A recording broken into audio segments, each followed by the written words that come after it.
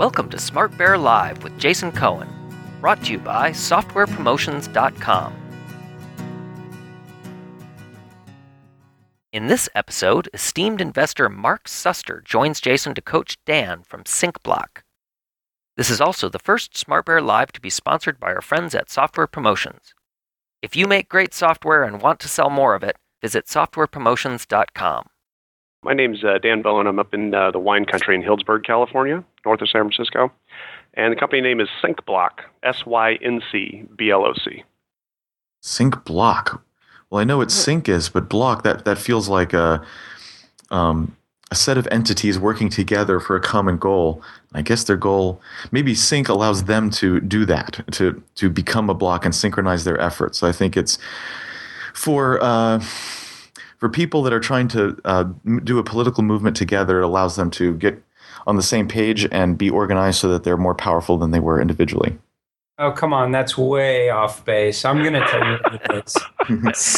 SyncBlock is a place that takes incredibly large files that are all stuck on your offline non-cloud service and helps you sync it with the cloud. We all know the success of Dropbox, but let's be honest, it's really used for small documents and images and stuff like that. When you really need to sync big stuff, you need SyncBlock. Well, I obviously haven't been memorialized in your memory yet, Mark, but no, it's best thought of as CRM for families, individuals, and the businesses and organizations they interact with most. Oh, crap, so. This is Dan. I should have put it together. That this is Dan. I know exactly what you do. That's unfair. That's what your name is. Look, Dan, so I know exactly what your company does. I know exactly who you are. I should have put two and two together when I realized you were in the wine country. The brand hasn't stuck in my brain so much as the whiskey has. I'm not sure that's the right name for what you do, because what you do is more of a consumer proposition. And I think the word sync is very technical and a very technocratic kind of IT sync up my crap kind of stuff. And, you know, if I were you, I'd look for, not that you're looking for this advice, but I'd look for a simplified brand. No, understood. I've certainly gotten that feedback. So we've gone back and forth on it. And I'd add to that when you describe it as CRM, you and I know what that is. We know what a CRM is, but I bet these people you're selling to, almost none of them know what it is. And anyway, again, it sounds corporate. So although that's fine because you had your little phrase that communicates it, but aren't you anyway going to need a little phrase that communicates it to your actual end users to put on your website? I think you'll need that phrase anyhow, so you might as well also have that phrase instead of saying CRM, even if that's what it is. So is it like a shared family sort of contact list and calendar and stuff like that? Like, what is it? Well, our goal is really to improve, really to get beyond search, social, and kind of the inefficiencies that search, social, and mobile have introduced to us. I mean, I know that we all think about. There's no way families are sitting around saying, "Man, if only somebody could have reduced the inefficiencies that search, social." Like, there's no way this is the language anyone uses. If I talk to a family, and you showed them as one screenshot of this, what would they say it is for them? Well, finally the family's organized, or now I know what Billy's calendar is when he changes it. Like, what is it that they would say it is? Well, it's I think you started to mention it. It's rich contact management, event planning, notification services, and kind of task management, but at the family level and connecting individuals to those businesses and organizations they interact with most. With critical information. And I think that we get lost in search and social today. Can you give me an example? Can you give me an example of something where it really sucks for a family, but if they had this, it would be super easy? Like, the dentist keeps changing the appointment, and I never know if I'm taking Billy to school or you are, but poof, now they have this, and Dad just takes a look and says, I'm taking him to school. Like, what's the deal? Well, take it even one step easier than that. Do you have the telephone number for your dentist in your phone? Does your wife have the same telephone number? Do you have the insurance that's related to that? Okay. I think the problem that we have right now is that we've got amazing tools in our pocket. We've got amazing calendar tools. We've got contact management tools. No one uses them because they quite simply they require too much effort for someone to engage them. And so I use them. Well, you and I also just mentioned that we're on the bleeding edge of technology. I'll bet there's someone in the family who has all the information. I bet I know who that someone is most of the time. Sure. And then everyone else is disintegrate, has these little pieces of information. That might be a better way to describe it. There's usually someone who's kind of the gatekeeper of all this, knows where the files are, knows where to find the stuff, but everyone needs it. You bet. You bet. No, I agree. So I think, not that you're asked, but you're using a lot of very generic things I think could apply to pretty much any kind of data organization company whatsoever. And I think you've got something pretty neat. Why not make it really human and just say like I took my kid to the dentist and then they prescribed this thing. So I went to the store and at the pharmacy and realized that I didn't have this number I needed, which is silly. Like, how come I don't have that number? Well, everyone in the family can't have all of the numbers all the time, except yes, they can. Now they can all have all the stuff. That'd be pretty neat. Absolutely. So Dan, now that we're done with 5 minutes of telling you everything you never asked, what the F do you want to know? Actually, it's the reason I called really wasn't to discuss what we're doing. I'm development right now. We're building a product. I've got this is actually my third company. So what's the question? The question is really directed towards the definition of internet scale. I was in a 10-year company. We just asked what the question is. But my question is related to all this talk that I have here in the Silicon Valley about internet scale.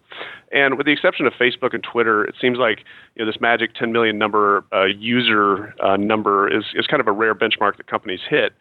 And yet that's only 10% of the mobile market. It's a fraction of the overall internet market.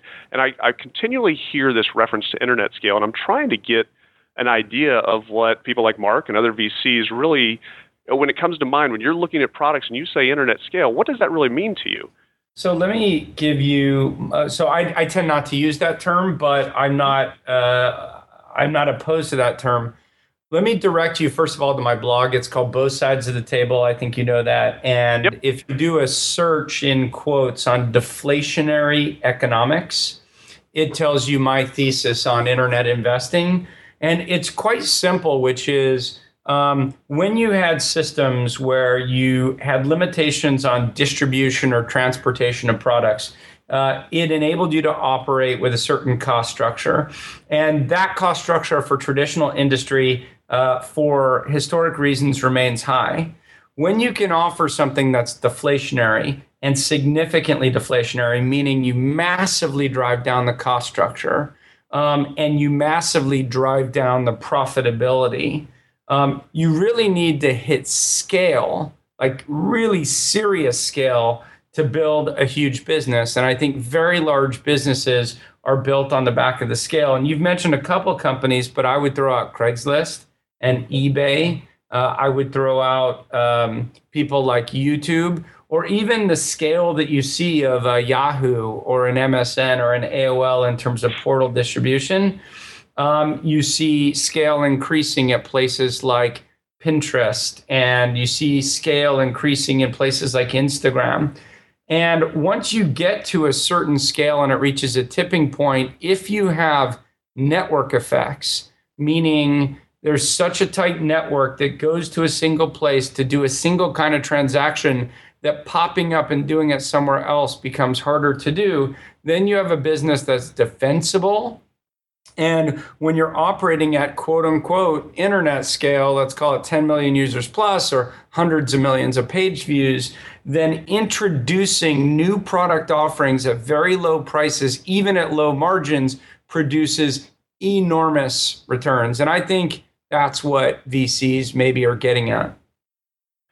Well, I guess that's, thank you, first of all. I mean, that's helpful. It's also, at the same time, a little confusing when you see the kind of daily barrage of the next Me Too app for the last 8 months that's been produced in the same space, and trying to figure out how the Silicon Valley, because again, my last venture was not built here. I bootstrapped it, did it all my own, and trying to learn this environment. But Dan, I want to say, like, your language, and you have to be careful about not coming across as a grumpy entrepreneur. Let me say this to you. 99%, maybe 99.8% of companies should never raise venture capital. Venture capital, it's a very particular industry.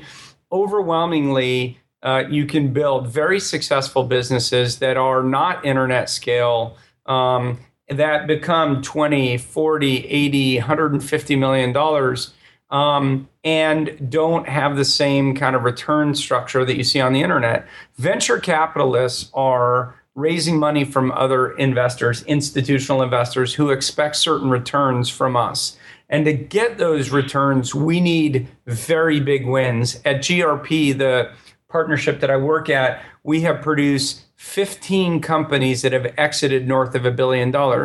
And you don't exit at north of $1 billion unless you're operating at scale. So just because our industry is structured to try and find a huge outsized returns doesn't make, first of all, it doesn't make that right for most entrepreneurs, and it doesn't make it bad. Now, the second part of that, which is Me Too businesses, well, that's just a function of too many VCs chasing similar ideas, and that's always going to happen, and that's fine.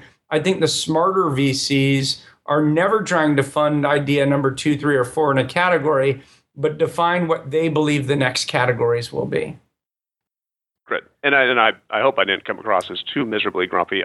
This has been a big education for me up here. So another thing, continuing that. Here's another thing to keep in mind, that you can actually do one and then switch to the other if it makes sense. And in fact, that's exactly what happened to me with WordPress Engine. The initial concept was this thing doesn't have to be big to make money. And in fact, we were cash flow positive, including everyone's salaries and everything, in 7 months. And that's pretty fast. And that also showed we had a nice profitable business and something that enough people wanted. And it doesn't matter how many people that is. It could be 100 or 1,000, but that's enough to make a profitable business. Okay, as long as we built the business that way. And then we hired 2 people and got profitable again in another 6 months. But the market we're in, which is WordPress hosting, is huge. Because 10% of the websites on the internet are run by WordPress. So the potential market is enormous, even though we weren't really attacking it as a big market sort of a company. But as we showed, we had this solid company, a product people wanted, and so forth.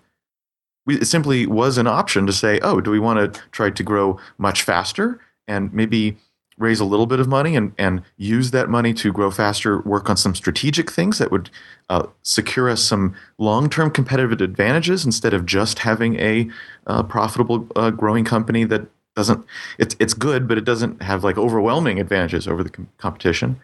And we decided, yeah, we're going to do that. And then we did raise some money, and now we're doing that. Our growth rate has gone up literally exponentially as we did that, which is really neat. But we didn't have to do that. We could have decided not to do that, and then we'd have a company growing less fast but profitable, and so what? That's great. So I guess it's just a long way of saying if you want to focus on who your perfect customer is and someone who will give you money because they have this pain so bad that, yeah, they're going to part with dollars to see it fixed. You don't need many customers to make money. Maybe just 50 or 100 customers, and you're making enough money that this is your deal. And then you really can have your pick of what to do. You don't necessarily have to know at the outset how you want to scale or grow the company if you don't want to. And so you sound sort of skeptical of well, I can see these big successes through the sort of go big, go internet scale, but I can also, you've bootstrapped a company, so you can see all those things, and you're sort of skeptical of the VC side. I think that's all healthy, and you don't have to choose right now if you don't want to. Well, and Jason, we're certainly leaning more towards what you said. I mean, but I've been slowly establishing relationships in the VC world for that long-term potential, and sure. So that's why Mark, that's why I've reached out to you. I mentioned that once before. I mean, that's really our longer-term goal, is to make sure that we have some relationships in line if and when that opportunity presents itself to push. I've been trying to define some of these things for myself, and that's why I asked the question about how you guys define internet scale and as it relates to the VCs. But see, it may not matter. Like Mark just got through saying it matters when either the margins are small or this and that, where you need to multiply by 1 million for it to be interesting. But you don't necessarily have to build a company in which that is the structure. So like in our case, if we are playing in a huge market, so even so, we didn't play toward a thing in which we barely scrape by with money on each one, and so we had to play in a big market. And in fact, it's almost stronger not to. It's almost stronger to say, look, if I can find 100 families to give me, I don't know, $19 a month, $49 a month, whatever, for this stuff, well, if I can get 100 to do it, well, there's 1 million families around the world that would want this. If I can just get 100, the market's there. All of a sudden, you've proved a lot of stuff. I say proved maybe in quotes, but actually, I'd like to ask Mark, like sort of across the table that way. Does that make sense? Like if you see someone going, hey, I sort of built it for, I wouldn't, maybe you could call it profitability, but showing traction revenue, and now I'm ready to scale it big, and I don't know if I should still charge, but does that evidence, even if it's just 50 or 100 people, but in a big market, is that super interesting to you? Or do you want to see that that growth curve start to bend, and you want to see that sort of direction of the company, and just getting 50 people to pay isn't interesting?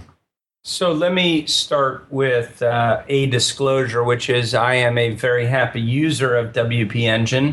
I think the great thing you guys did is step into a market that was unfulfilled and needed more players like you. I mean, the reason I started working with you is I started by using WordPress as its own hosted product, but that had great limitations because they restrict you from using JavaScript, and therefore you couldn't do plugins. I then took over the hosting of that and started hosting at Rackspace. And the problem is my site kept falling down. I had denial of service attacks. I had people who came and hacked into the site through a known exploit in Rackspace and put changed my header to a Polish auto company. And I just like, I want someone to manage all that. I just want to produce content. And so your offering as a customer, as a consumer, really spoke to me. And I think that's some evidence for the market opportunity that you have. Let me talk more broadly, which is, listen, everyone always says the VCs said I needed traction.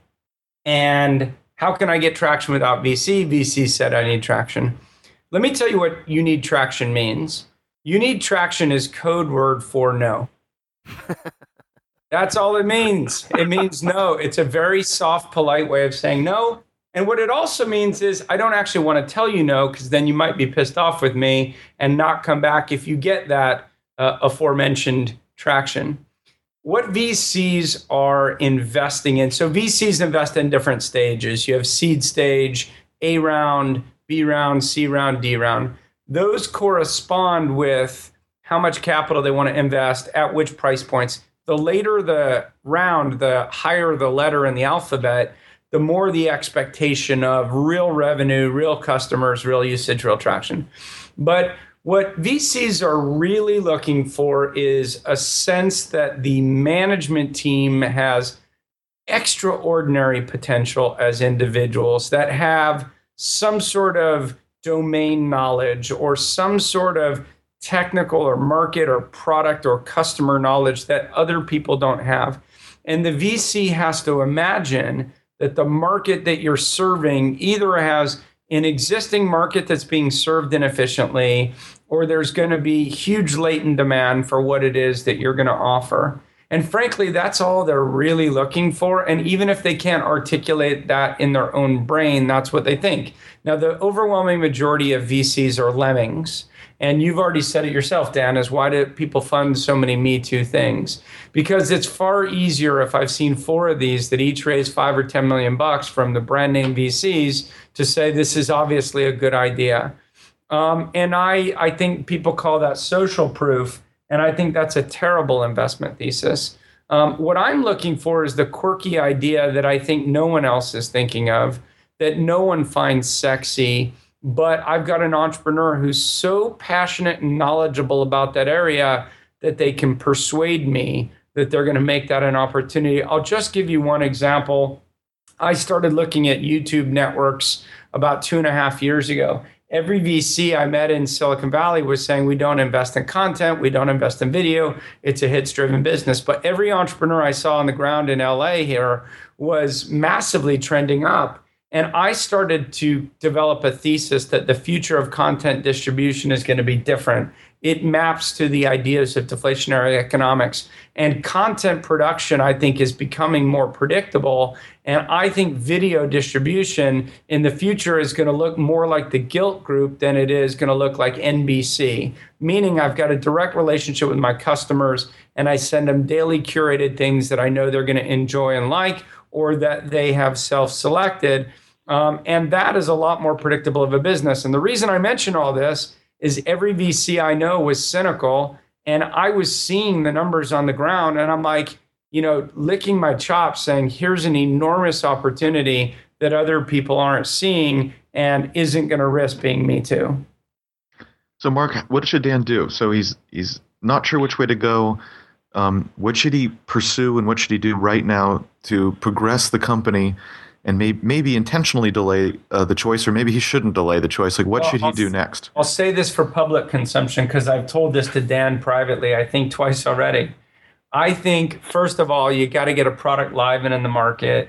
And you're going to learn a lot from that and get a lot of feedback. Number two, I think you really need in your brain a really tight definition of an economic problem that you're solving, and why that's going to be valuable. Valuable either because people directly are going to pay you money or because third parties are going to pay you money to reach your user base. And you've got to really have your head on straight about how you're going to acquire customers more cost effectively than other people are going to do.